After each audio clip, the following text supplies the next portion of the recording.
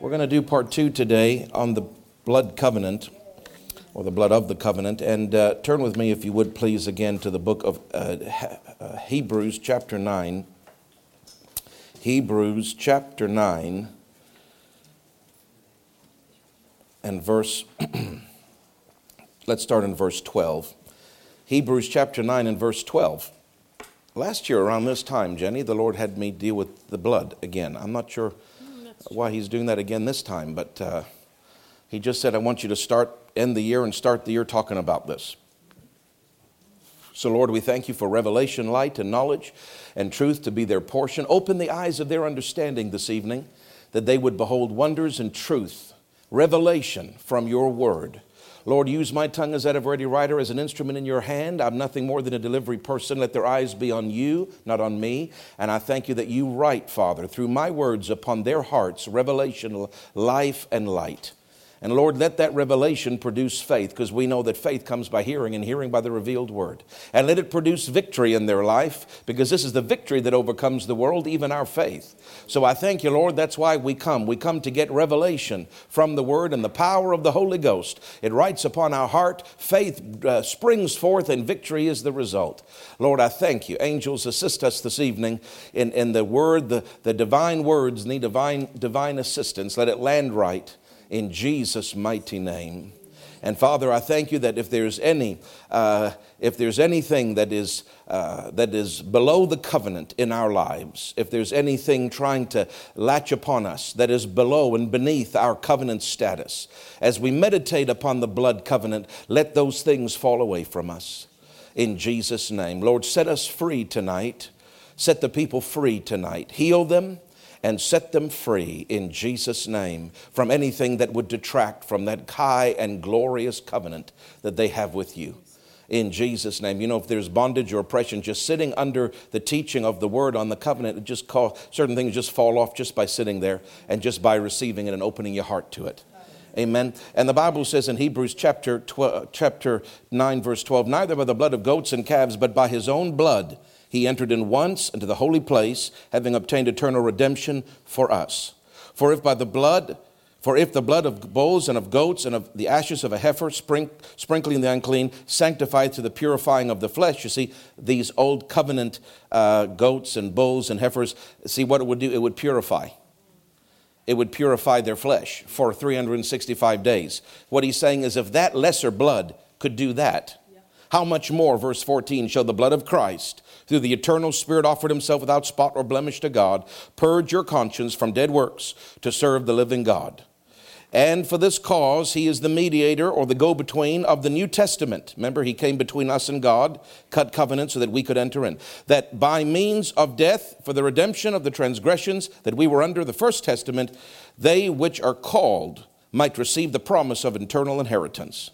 For where a testament or covenant is, there must also of necessity be the death of the testator. For a testament is of force after men are dead. Otherwise, it is of no strength at all why the testator liveth. What's he saying? He's talking about the covenant cut through the blood of Jesus. Jesus is the testator. He's the covenanter. There was no power before. While he was walking, he had power over demons and sickness. But in terms of to save mankind, he had no power while he walked the earth. But when he died and his blood was shed, there was the death of the testator. And now what happens? Because that blood was shed by the death of the testator, what does it say here? It says it has force. Do you see that? It has strength. You see verse 17? For a testament is of force after. In other words, after Jesus died and rose again, his blood had force.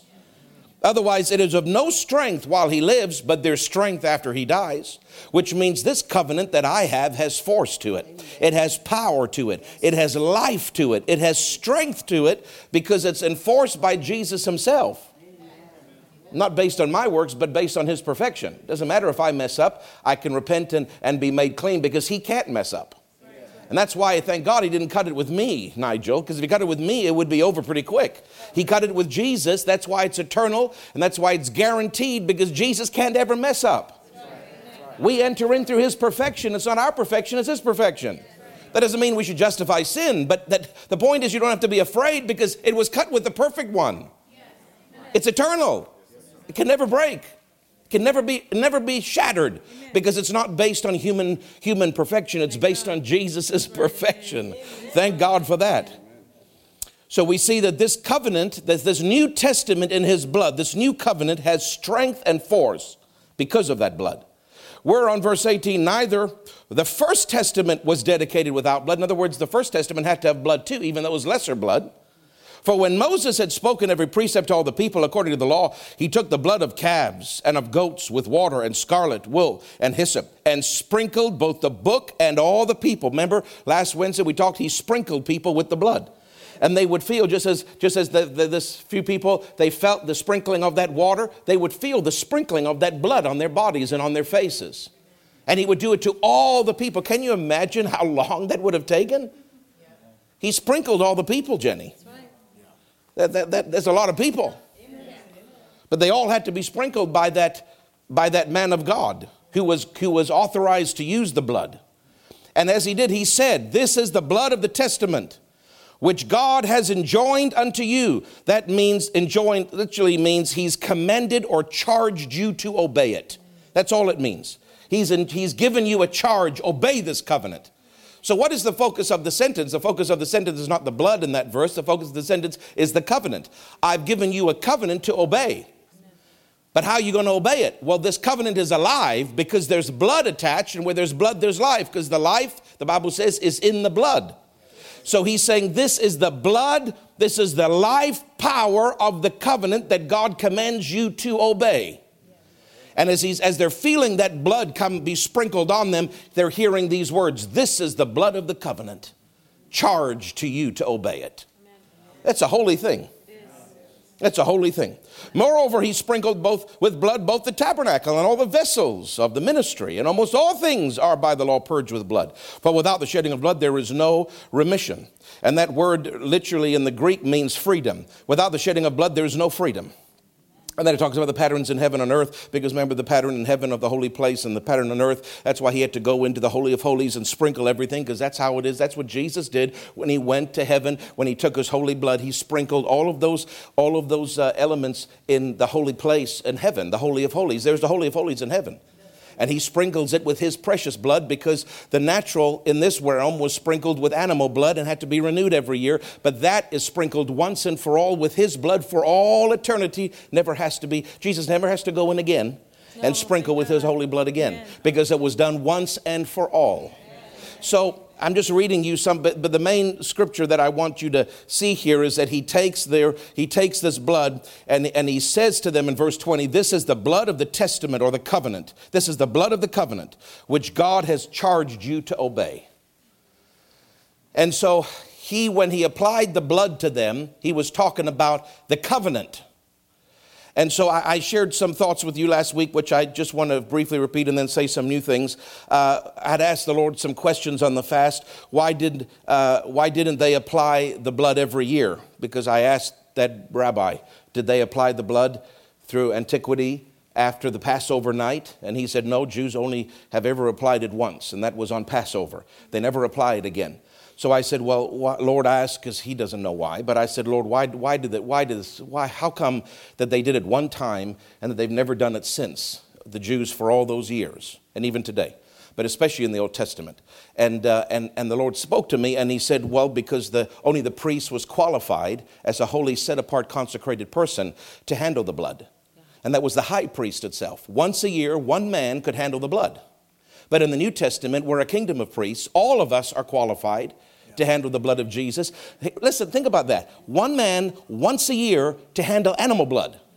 And here we are, every believer, every day, to handle the most precious substance in the universe. That's why if you're not thinking about it, if you never talk about it, if you never honor it, that's why I'm teaching you, so that you'll change. Because you've been given a right and a privilege and an expectation to handle something the Old Testament saints couldn't fathom the privilege of this. And here we have it, and many people don't even think about it. That's why it has to be taught, so that you'll think about it, so that you'll realize the privilege that you have. You are a high priest unto God from that perspective. And you are authorized to do it every day and not once a year. And you are authorized to handle it because it is the precious blood, not just animal blood.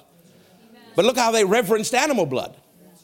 We're talking about the precious blood of Jesus. How much more should we be regularly thinking about it? So that's why then I said, Lord, why were they allowed to do it then once at Passover? If they weren't authorized to handle it, why did you let them even do it once? And he said to me, because it was a symbolic act of their will. Remember, not all those Jews were saved. If they didn't put the blood, that angel came and killed their firstborn. It had to be a decision of their will to obey the instruction of the prophet, which was Moses, kill the animal and put the blood. It was a one-time act, and it was of their decision of their own will. And the Lord said to me, that's a symbol and a shadow and a type for the New Testament, that they would be a one-time act. You never have to get saved again. It's a one-time act to say, Jesus, I confess you as my Savior. Wash me. Let your precious blood come on my house, my heart, like that blood came on their house. It's a one-time act that saves you. That's why he let them do it once and never again, because it represented our salvation experience. Remember, everything in the Old Testament is a shadow.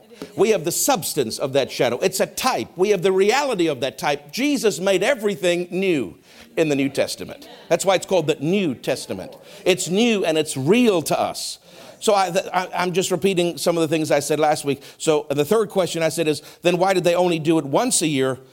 Why should we also not do it once a year if they did it once a year? And he spoke to me and he said, animal blood is to be honored, could be honored. It was right for them to honor it yearly. Yes. But the precious blood of Jesus is far greater. It would be a crying shame for a believer to only honor the blood once a year, because we've been given the precious blood. It should be honored on a daily basis, because we're a priest authorized to handle it. Now, you don't apply it to get saved. That's a one-time. But there can be a daily reverence for it, a daily mentioning of it, which allows that power to work and makes you aware of that power, so that your faith is released in that power. You know, God knows about what he's provided for you. Yes. He doesn't need to be reminded. You need to be reminded what he's provided for you. That's why we talk about the covenant and the blood, so you can be reminded, this is what God did for me. This is what he paid the price for. You know what? I'm going to walk in that today. It's really for our benefit. It's not because God's insecure. It's because he wants us to remember what he's done. So he says, talk about this regularly, on a regular basis. They did it once a year. You do it every day. I really believe that. Not legalistically, but there should be a daily remembering. Now, when we say the blood, remember, you say, son, you're holding it in a vacuum. And that's why you're stumbling. You can't hold the blood in a vacuum. Meaning it's not just talking about the blood, and that's the only thing, when you think of the blood, you just think of the blood of Jesus. It's the blood of the covenant. When you think about the blood, you've got to connect the word covenant to it. When you're talking about the blood, you're talking about the covenant that you have with God, which only happened because of the blood. Because without the shedding of blood, there could be no covenant. And you can't have a covenant without blood being shed. So when I say the word blood, you also think of the word covenant. When we say the word covenant, think of the word blood. Because when I say honor the blood on a daily basis, what are we really saying? Honor the covenant. Remind yourself every day that because of that life that was given by Jesus, that blood that caused you to enter in, every day you need to meditate on the fact that you are a covenant person. Because if you don't, when sickness comes, you'll act like an uncovenanted person, because you don't ever think about your covenant. And you'll freak out like they do. And you'll cry and wail like they do. And you'll have a conniption fit like they do, because they don't have any hope. They don't have any covenant. There's nobody watching their back but them. That's why they make such a big deal about Medicare. Because you understand, from a sinner's perspective, their doctor's the only one watching their back. The doctor's the only help they have. They have to have access because they could die otherwise. I'm not against Medicare. I'm not against OHIP. I'm not against anything. But my confidence is not in the medical system, because I'm a covenant man. My confidence is in my covenant with God. So when I meditate on the blood, I'm a covenant man. You must meditate daily on your covenant with God. It will take care of the stress on finances. It will take care of the stress on danger. It will take care of the stress on health. It will take care of everything, because everything you'll see, you'll look through the glasses of covenant. No, I don't know. I don't have to talk that way. I'm a covenant man. No, that temptation, I understand that temptation. I feel that temptation. But no. I'm a covenant man. I have a power in me to say no to that. You never talk about the covenant. You never think about the covenant. You never talk about the blood or meditate on the blood. You're just going to face things. And then you're going to, because you're a Christian and you've heard some teaching, you're going to try to your confession. I'm not trying to knock confession because I confess a lot. What I'm saying is with a lot of Christians, it's empty confession. You just start to say a bunch of words because you heard somebody else tell you to say them, but something in you is not breathing and throbbing and pulsating with living revelation knowledge that this is real. When you know that, now don't fall off your holy horse. When you know that, you won't have to confess as much. People that I know that know God, there's a certain knowing and a confidence in them. They have to say things. They have to confess things. But you never hear those kind of people doing their mantras. Because when you know God, there's something in you that's different. I'm not saying you don't confess. Don't misunderstand me. But what I'm saying is that there's a confession is within this thing. It's within a revelation of who you are in Christ. Really, when you talk about covenant, what are we talking about? Who we are in Christ. Because I'm in Christ, because I have covenant with Christ, this is what I've been given. So when we're talking about covenant, what are we talking about? Your revelation, your daily meditation on who you are in Christ.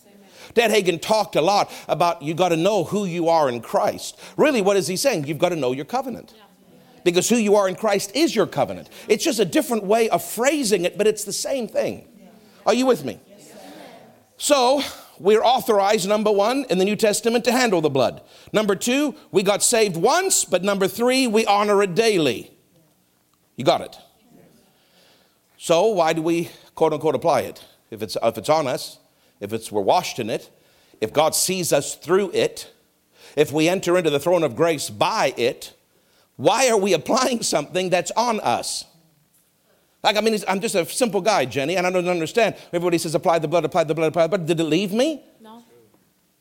At midnight, at 12 a.m., does it disappear? No.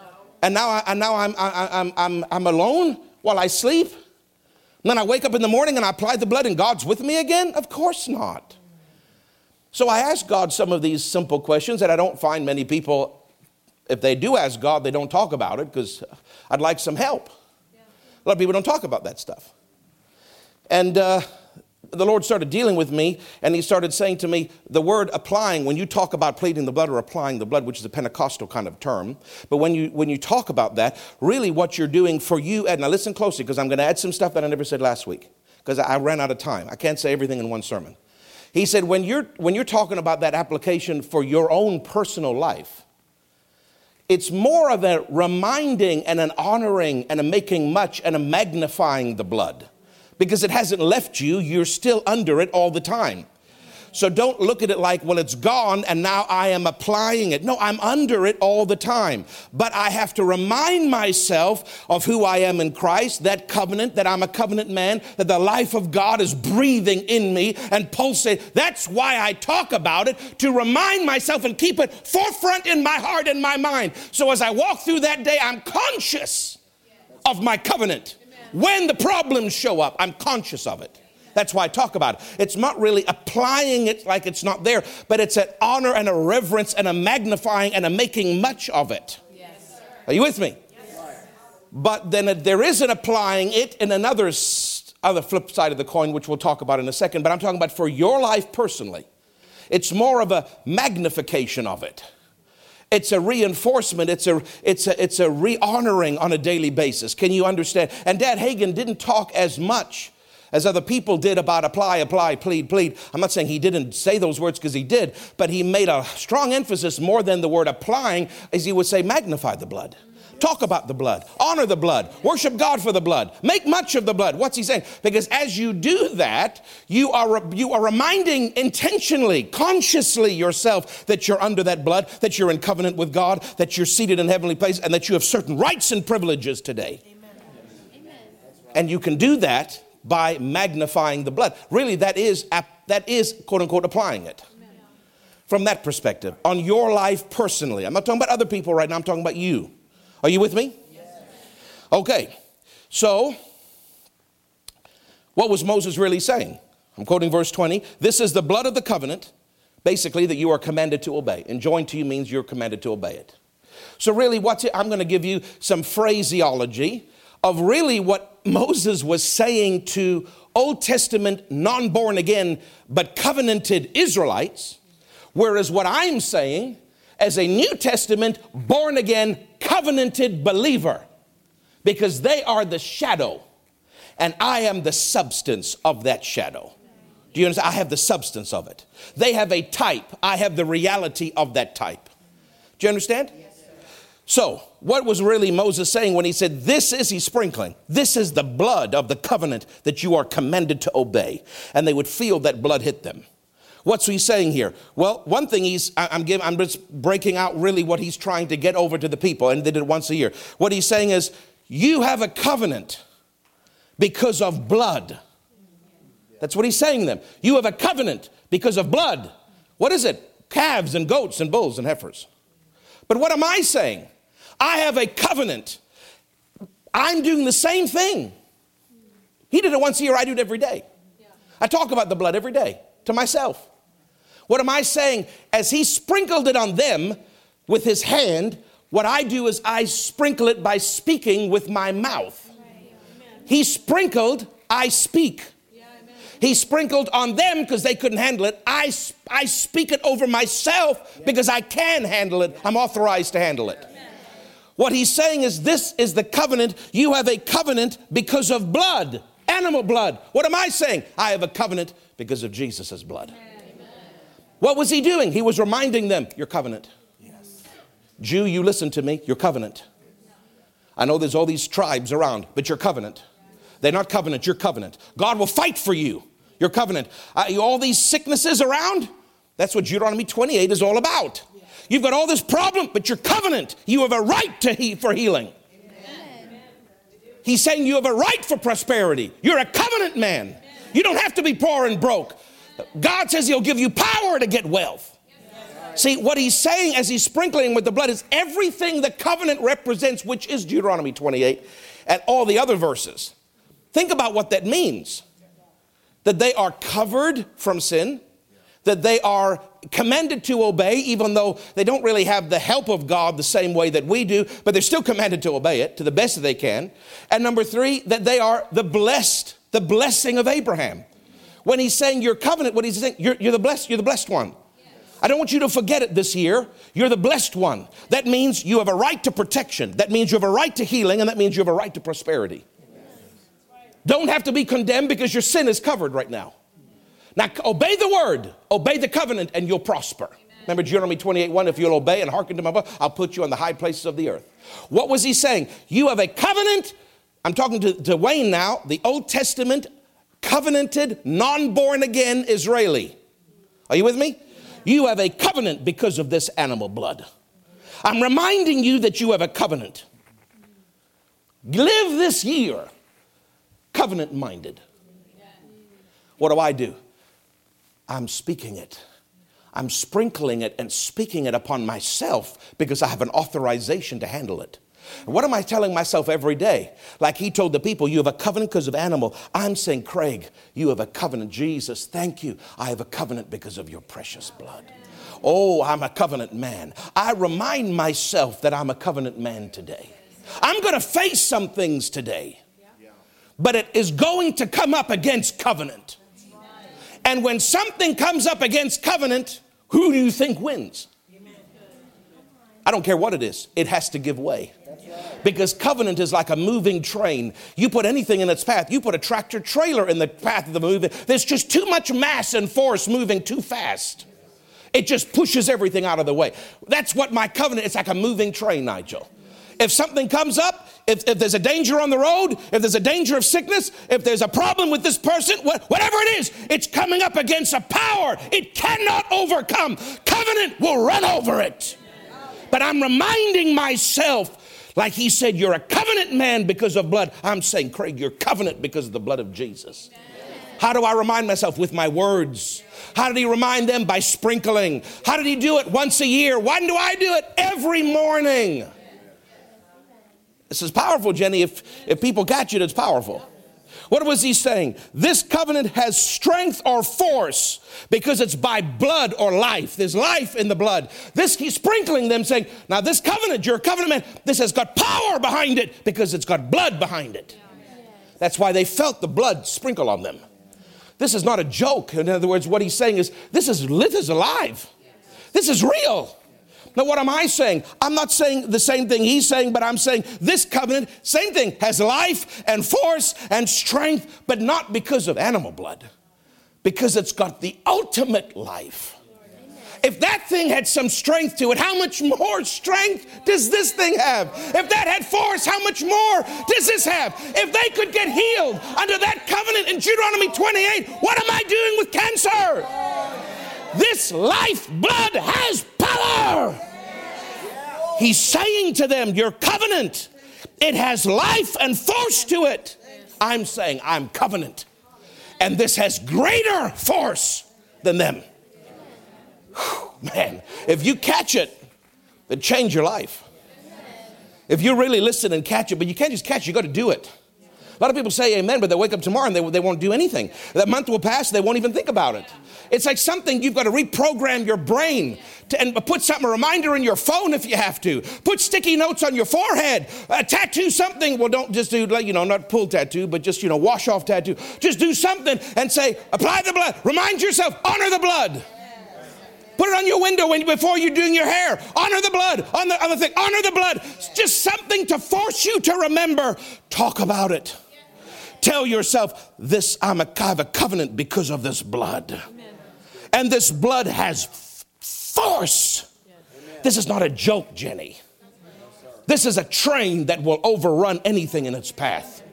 But you see, I meditate on that. That's why I'm not afraid. Do you understand why? I'm not some superhuman. I'm not afraid because I do this. When we were on that plane and they said there's a problem and the emergency vehicles are lined up in case we crash. And you could hear people. I just sat there cool as a cucumber, not because I'm so tough. I'm a covenant man. They don't understand because they're not. Their life is hanging in that pilot's ability. My life is hanging in God's ability. And angels will take that plane down if I call upon them. That's why you don't have to be afraid if you get this and meditate upon it. Hallelujah. This covenant I'm giving you points. You have covenant because of the blood. Now he's sprinkling them and saying this covenant has power. Can you imagine what we're saying? Now he's saying this covenant is real, has a degree of life because that blood had life. But now I'm saying this covenant is fully real and has full measure of life because the blood of Jesus is eternal. That's right, amen. It's not corrupted. Then he's saying this covenant, when he's sprinkling, he's reminding them, this covenant was made with Abraham. How many hundreds, if not thousands of years ago? That's what he's telling the Jews. What am I saying to myself? As I talk about it, as I'm sprinkling it with my mouth, I'm saying this covenant was not cut with Abraham. That was the Old Testament. This covenant was cut when my Jesus hung upon that tree. This covenant was cut with Jesus, not Abraham. This covenant was cut 2,000 years ago, and this covenant became real to me 39 years ago when I entered it. And this covenant is as real to me today as it was the day I got born again. And today I have rights and privileges in that covenant. You with it? You with me on this? I'm trying to tell you what Abraham was communicating when he said, this is the blood of the covenant. He's saying you have it because of blood. I have it because of blood. He's saying it's powerful. I'm saying it's full of life and force and strength. That's right. It's alive. He's saying this was cut because of Abraham. I'm saying this is cut because of Jesus. Praise God. He's saying this covenant that you have is because of animal blood. And it's real. Listen, what Abraham is trying to tell the people is you've got this covenant because of animal blood, and it's got to be real to you. It's got to be, if you don't make it real to you, when the enemy comes, you won't know what to do. When sickness comes, you won't know how to stand. But because you have a covenant, you can stand. Because it's got to be real to you. To emphasize the word to. But when I talk about the blood, it's not just real to me. It's real in me. Because it was on them, but it's in me. So when I talk about this, it can't just be, well, this is real to me. This is real to me. But this is real in me. This is alive in me. This is greater than what they had. They just had a concept that they were excited about. I've got something that breathes inside me. Amen. And I have to meditate on that.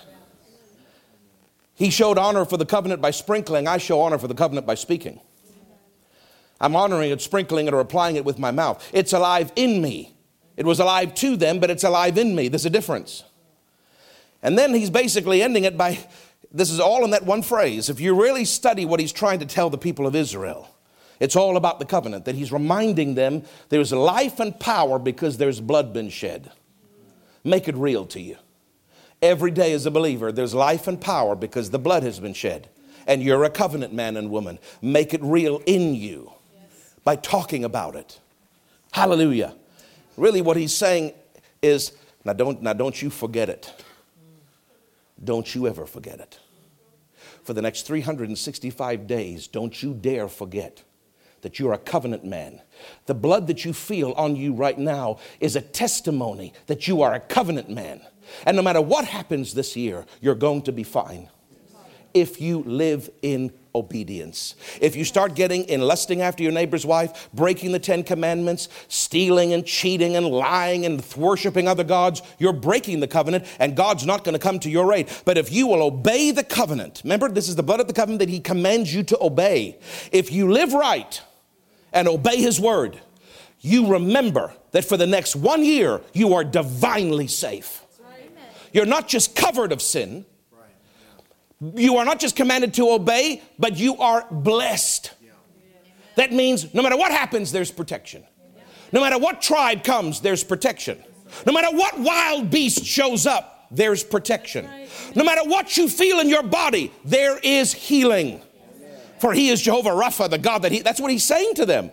No matter what happens with your business, there is a blessing, for the Lord makes us rich and adds no sorrow. That's what he's saying to them.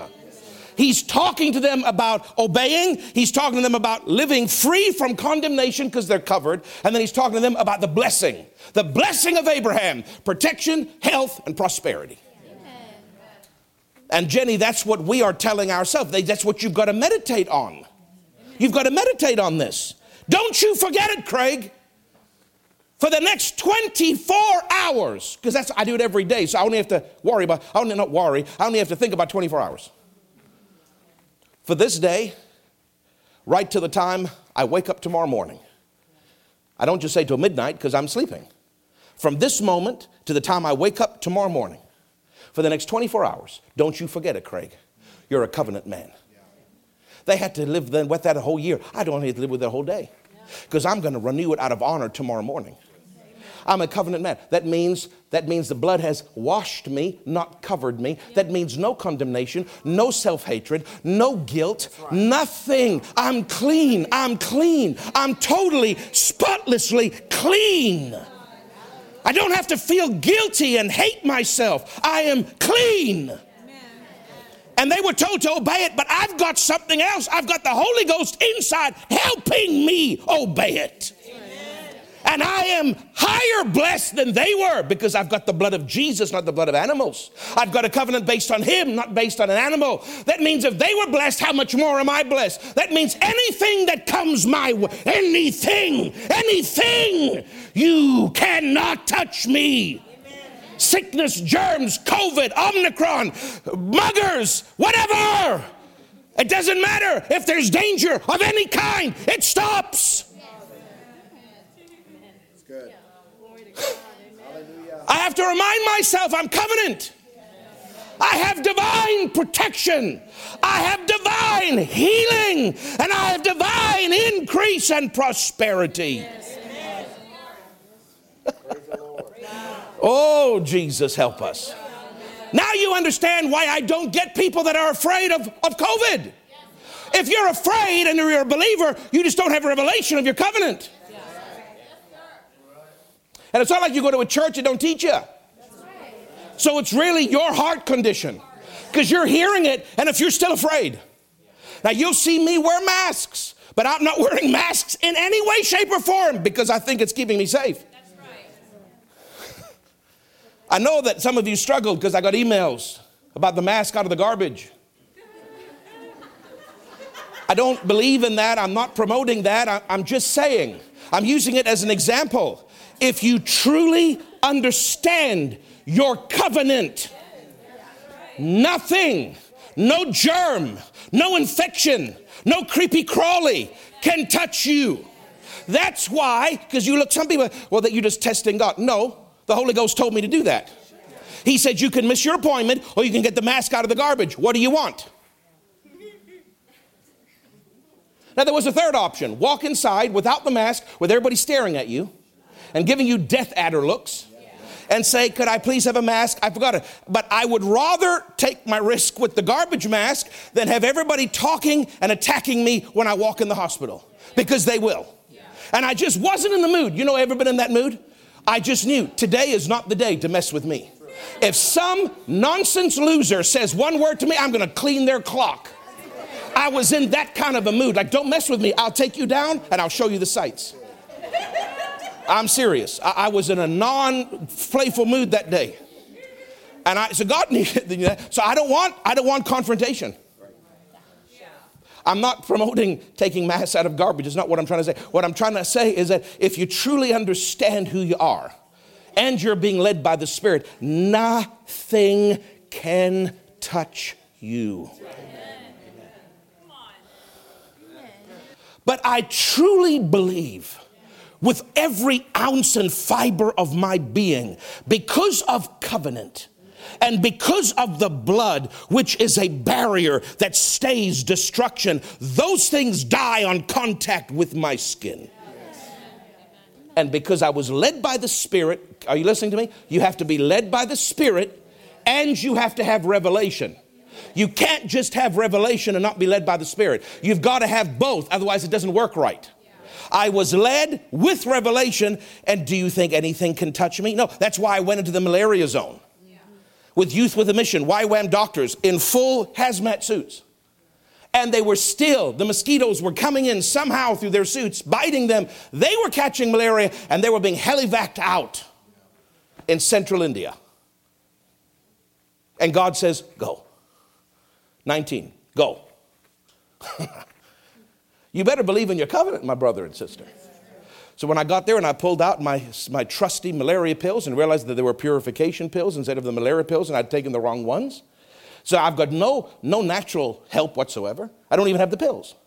But you're going to understand, when you're led by the Spirit and you have a revelation of covenant, nothing can touch you.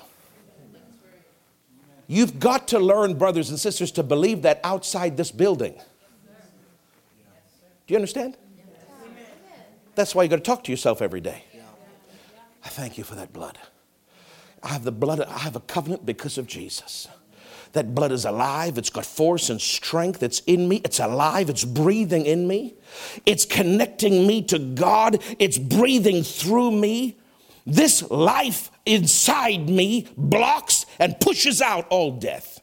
Craig, remember, for the next 24 hours, nothing can by any means hurt you. You're a covenant man. What you need financially will be there. What you need health-wise will be there. What you need protection will be there. You are washed every morning. I get a fresh washing in the blood of Jesus. Lord, I'm clean. Whatever mistakes I've made, and I make many, but Lord, thank you that you wash me. I'm spotless, whiter than snow. And I enter my day with confidence and with grandeur and with majesty, not because I'm majestic, but because he's in me and he's majestic. And no matter what I face, I know I'm fine. That means that God can send me, if he needs a hero to help somebody that's being raped, pick me. I'll help that woman. If somebody is being murdered, pick me. Now, he doesn't really often do it, but I keep telling him, pick me.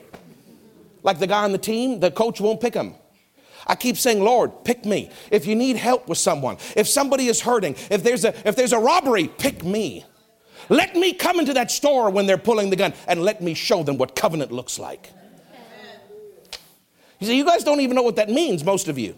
You'd run away with your tail tucked between your legs. Mama Jenkins, who was a great woman of God that Billy Brim knew well, old lady, Wigglesworth laid hands on her personally. There was somebody that was doing some violence, and she put her hand up to him. And she said, I bind that in Jesus' name. And he pulled the trigger right at her face. The gun shot her to hit her right in the face. And she put her hand up, and the bullet bounced out of her hand and went back in. I mean, it's like what you see in the superhero movies. Bullets bouncing off skin.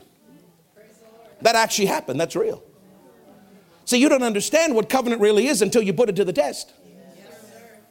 I'm not saying I want to be in a war zone, but what I'm saying is that God's looking for people that aren't afraid.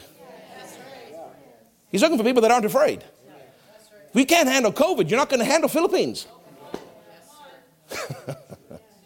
So I get off the train in Delhi, and the pastor had sent me, we didn't really have emails. We did, but I guess I didn't. This is back in 96, so whatever. Fax was about this we had. So he had faxed the church. They had given me the fax. When you come, I'll be waiting outside. Go to the front car of the train. Do not go anywhere else. When you come out of the train, stand still and look. I will be waiting where the front car pulls in. This is the most dangerous station in India. There are people murdered every week, especially white people. They kill them, and they pull their money out, and they throw them on the tracks and run away. And there's so many people. If you've been to India, every train station has thousands of people. It's just mass chaos everywhere. And so these little groups and gangs, they mingle with the rest of the crowd so nobody knows who did it. And every week they find dead bodies on the tracks. Rich Indian people, as well as often tourists, because they think tourists have money. And typically they do. So I get off the station, I get off the thing, I'm on the front car, I'm obeying. I got my big backpack. The backpack was about that tall.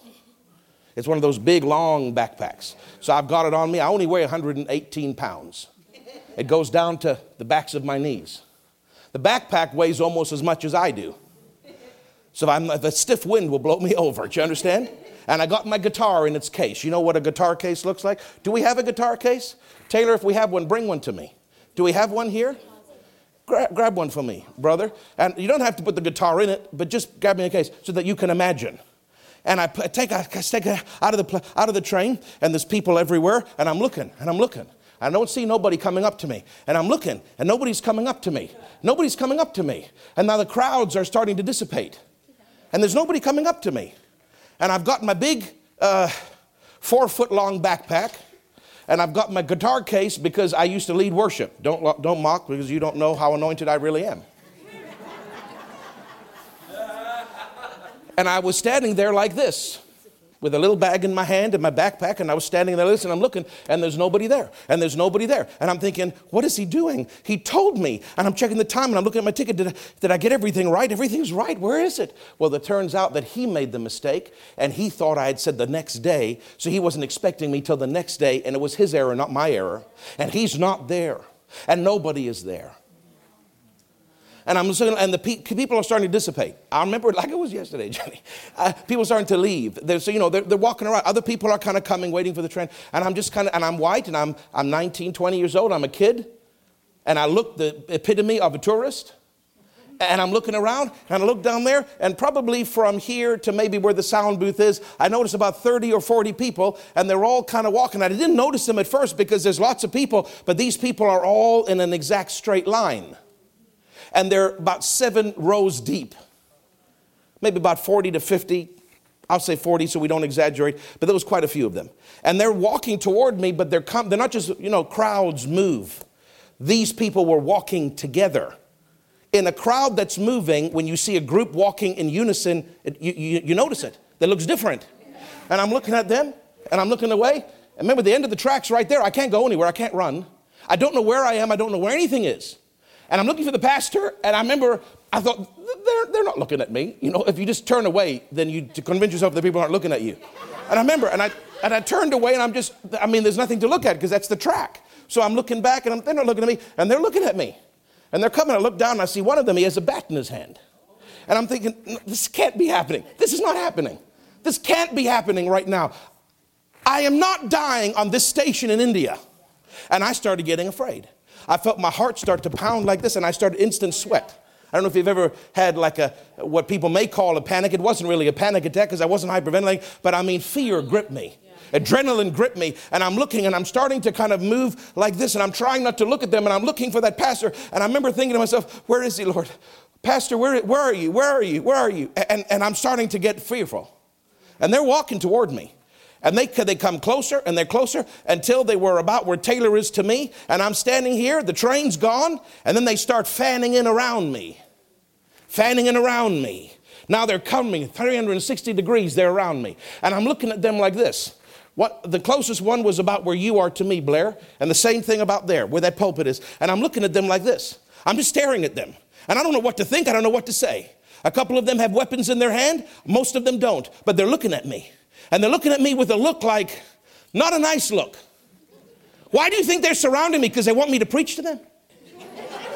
Because they're going to take an offering from me? When that is the most dangerous station and there's people killed every week? I'm not stupid. I can put two and two together. I know that this is life and death. Do you understand? Now, when my heart's pounding and I feel every symptom of fear that you can feel, panic, this is where, and listen, I'm telling you, you can't just be in your seat in church in a controlled environment. It's got to be when you're out there.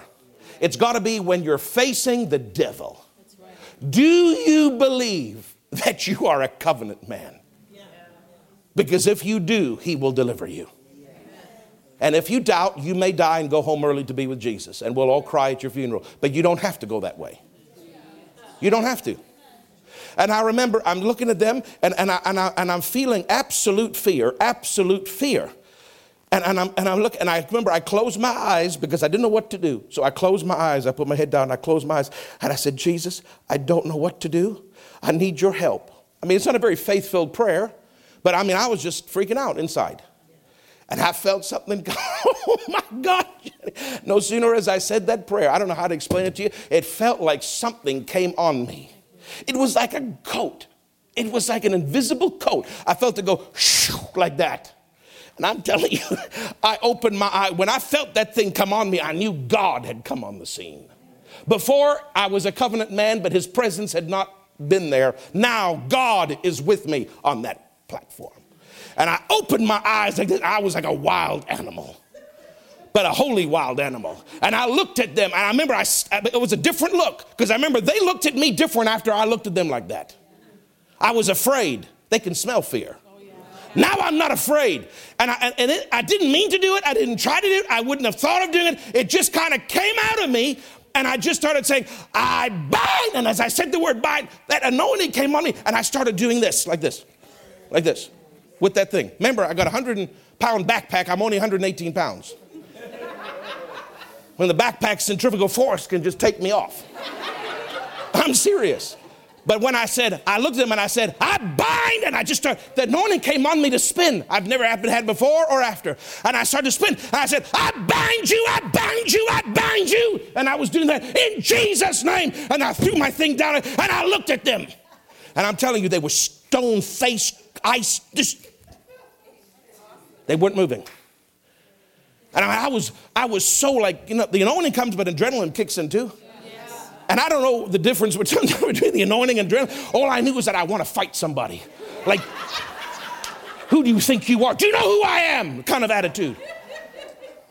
And I'm looking, and they're just staring. Some of them were like motionless, like a statue. Others were looking like this. They were not. They were just looking around, looking at each other, looking at me. And others were just like frozen. And I said, Lord, and then it's coming to me what's happening. God is delivering me because I'm a covenant man. And I picked it back up and I thought, now what? I don't know what to do. I don't know what to do. Now, last week, you may not believe me. I've told the story many times. It's been a lot of years, Jenny. But last week when I was talking to the Lord, he reminded me of this story. And he said something to me which I did not know until last week. One of the reasons I'm telling it to you because I got some new revelation. He said, every time you tell that story, you say a little Indian man walked up to you. I said, well, he did. The Lord spoke to me last week. He said, that was an angel.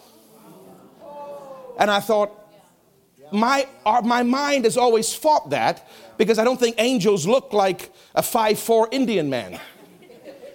But David, when he was recently in Mozambique with those guys, Muslim extremists that were going to cut his head off, a little small boy, 10 years old, walked up and intervened. And God said to him, that's an angel. At another time, it was a short little general in Mexico, paramilitary, not the government, but the guerrilla general, but he was real short too. And God told him that was an angel.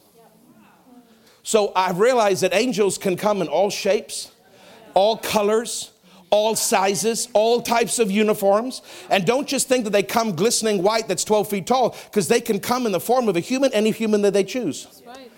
And Lee said to me last week, he said, that was an angel.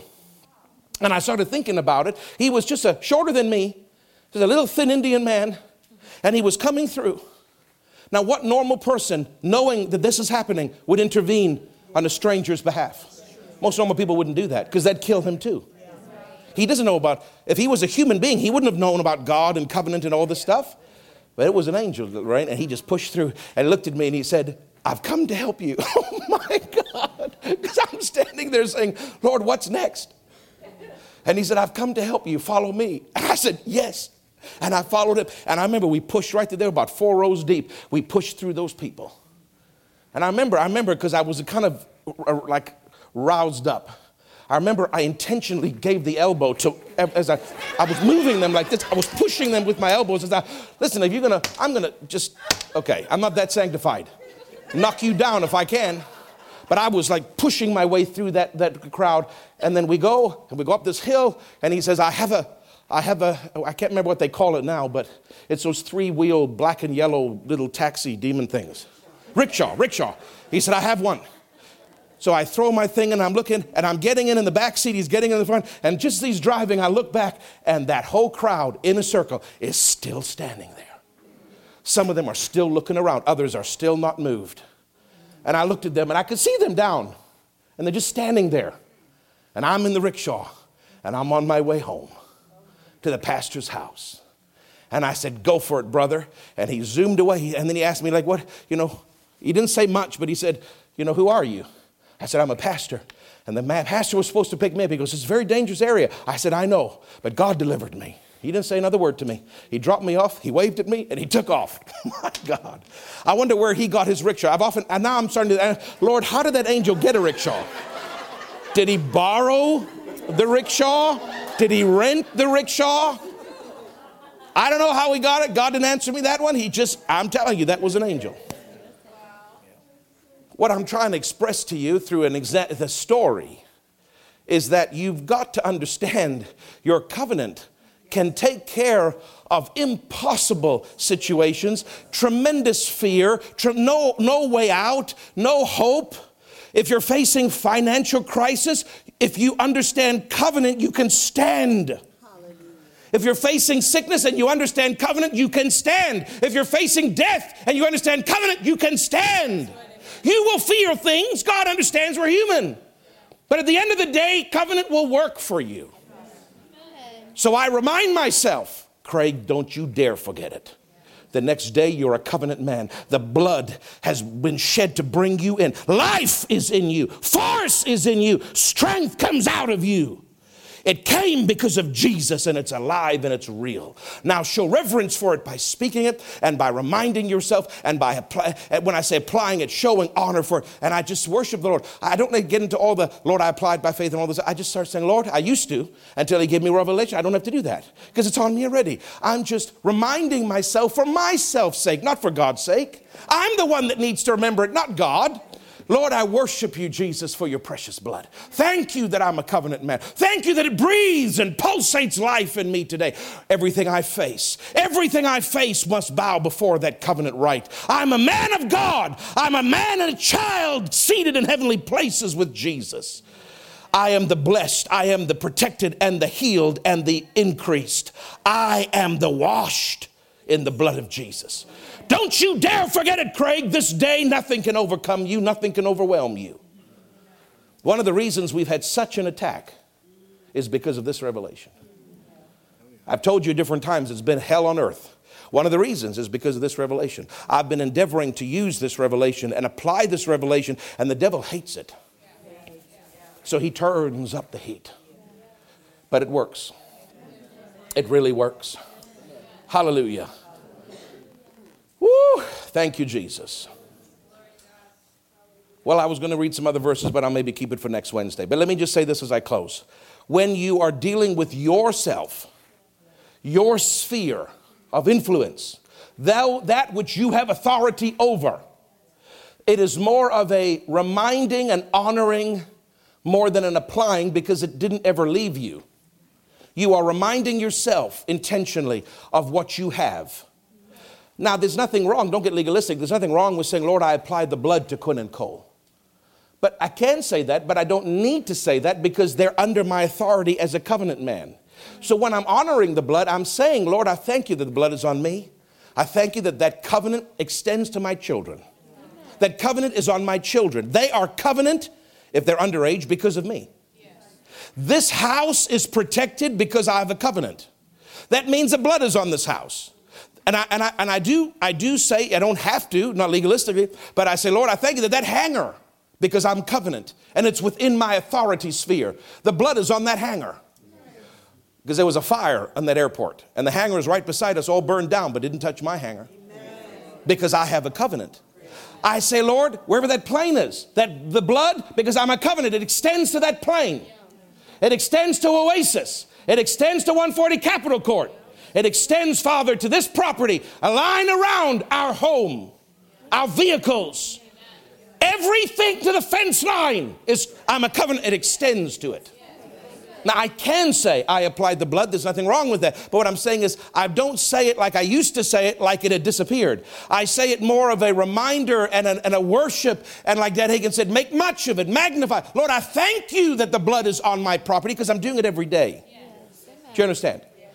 But there is an application, so to speak, different than what I'm talking about. And that is when you're dealing with people, situations, or things that are outside your realm of authority, that are outside the covenant. Yes. I don't have authority over my father because he's an adult and I'm an adult and I can't control. Are you listening? Yes. My father's not born again. Now, how can I worship God that the blood is on him when he's outside my sphere and he's not a covenant man himself? You understand? So now in that situation, I now actually intentionally apply. Father, I pray for that person, this situation, this whatever it is, this thing, it's outside my sphere. And I apply that precious and holy blood of Jesus.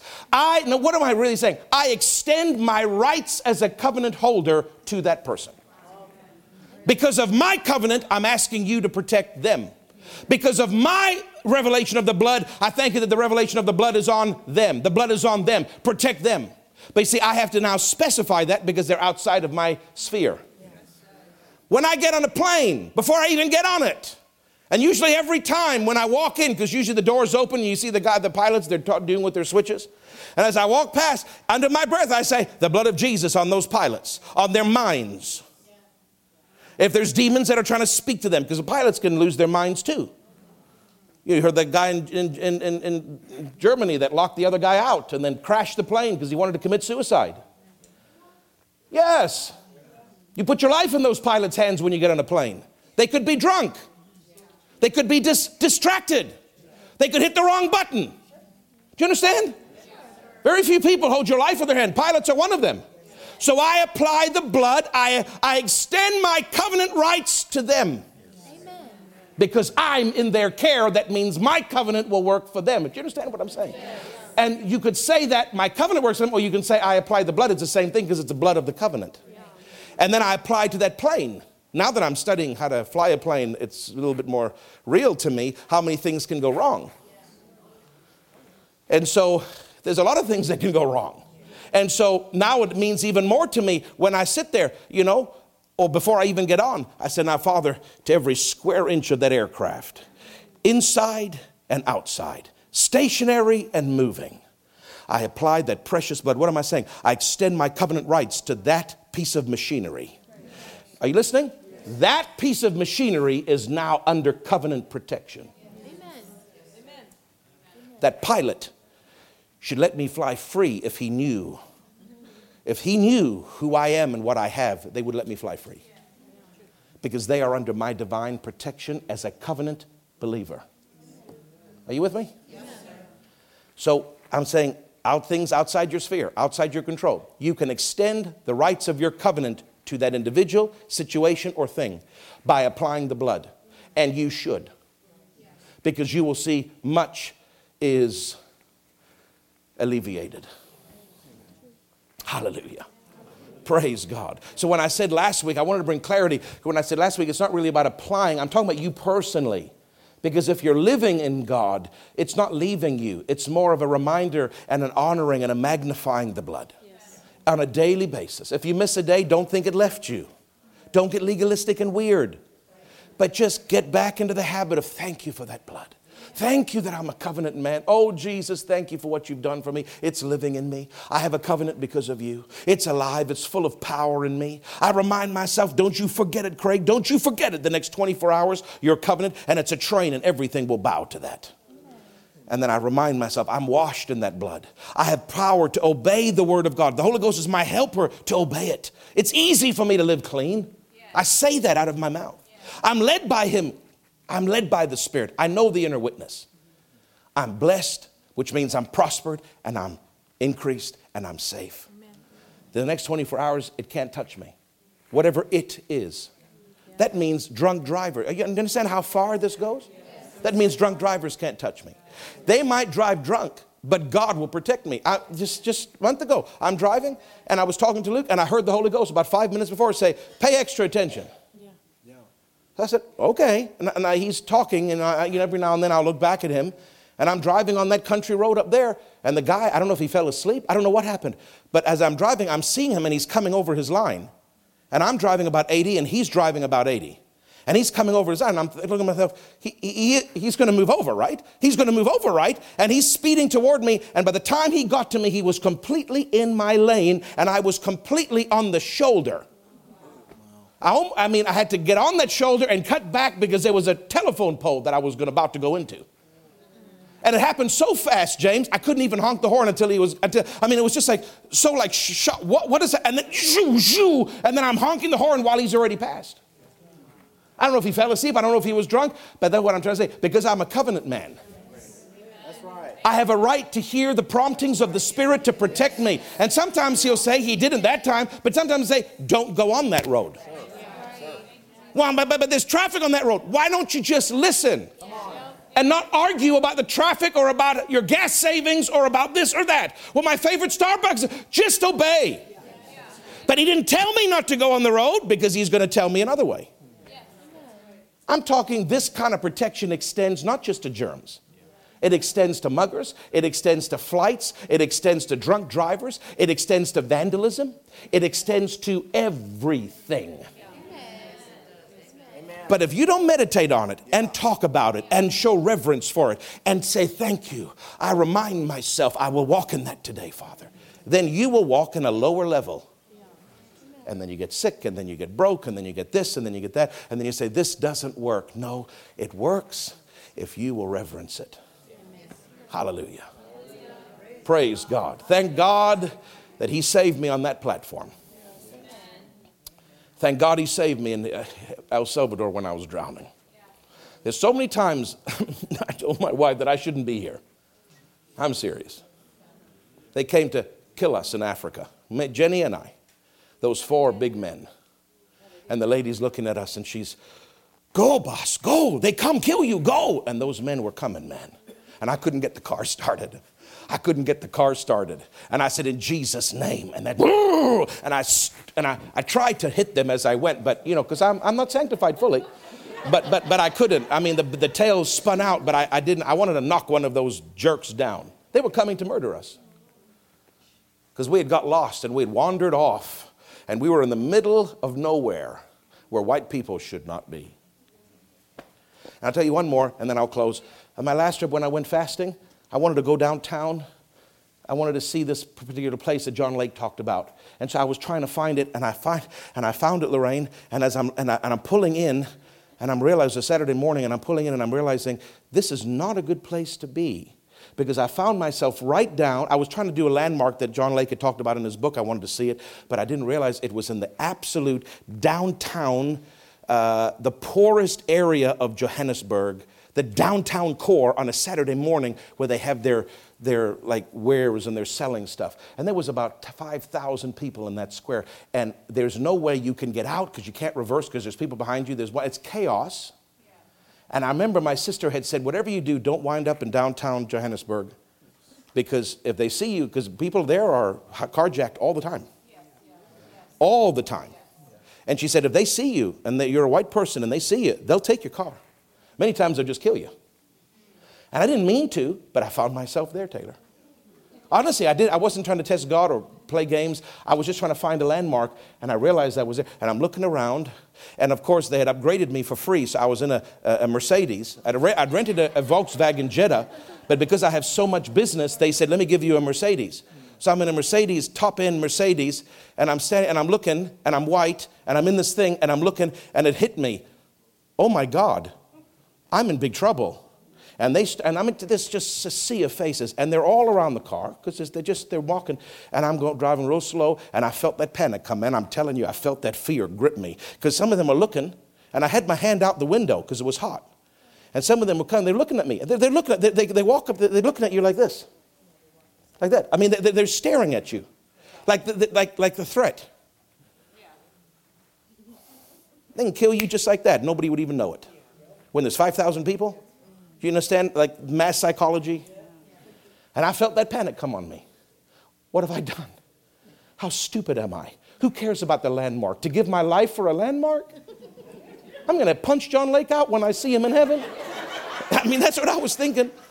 And I remember I said, I kept my eyes open because I'm keeping my eyes on them because there's so many of them. And I heard the Holy Ghost say, do up your window. So and I got my hands in the steering. And honestly, I said, Holy Ghost, I don't know what to do. Should I back out? What should I do? He said, I'm with you. Don't be afraid. And I mean, I'm telling you, it was scary. Because all the stories of my sister telling me, because she's been carjacked, 3 times? I mean, it happens all the time. People being raped, people being murdered. Johannesburg was the most dangerous city in the world for years. Now it's not anymore, but it's one of the top 5. And I'm in the worst part of the week, as a white man in a luxury car. How stupid can you be? And I heard him say, I'm with you. I said, oh, get me out.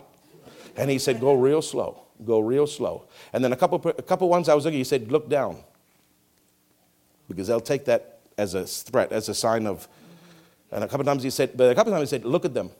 And because they were looking at me like angry. And I would look at them and I just kept their gaze until they were out. And other times he said, look down. And I looked down. And the Holy Ghost knows exactly what to do if you just listen. And he said, don't drive fast, son. Because if you run somebody over, then they'll really come after you. I mean, and they're everywhere. So I was just going real slow. And they're on the bumper, you know. Some of them started hitting the car like this. And I just ignored it. Just go. And they're hitting, slapping the window. I just ignored it. Just go real slow. I'm with you. He kept saying it to me, and I needed it. I'm with you. I'm with you. Just go real slow. Look at that one. Don't look at that one. Go real slow. Go real slow. I'm with you. And it took me about 10 minutes to get through that crowd. 10 minutes is a long time when you're like, until finally I got myself through and I hit that gas. I said, Jesus, if they pull me over, it will be worth the ticket. I am out of here. My point is that even when you make a mistake, even when you are to blame, covenant will work. Why? Because it's based on his perfection, not yours. And he is so merciful. He is so merciful. He is so merciful. So don't beat yourself up. Don't do things unintentionally stupid. But if you make a mistake, lean on that covenant. Father, I lean upon you. Help me. Deliver me from this. Praise God. Now I've said all these stories. Nobody will want to come on missions with me. Father, bless the people today. I thank you. This covenant is so real to me, it's almost tangible. I can feel it. It's in me. I believe it. Lord, there's a spirit of faith about this message. There's strength. If they'll listen, their spirit will pick up strength in this message. There's a note of victory in this kind of preaching. Let their hearts receive it. Let them live it. Let them do it. Let every day them take a minute, not religiously, not legalistically, but out of the bottom of their heart to thank you and to minister to you in worship for this beautiful covenant and this precious blood. And Lord, let them remember that it's alive in them and that for that 24 hours they are divinely covered. Yes. And nothing shall by any means hurt them. And I thank you, Father, that all weakness and all failure and all fear and all torment and all addiction, it will just fall away. And they'll be free. I give you praise in Jesus' name. Amen and amen.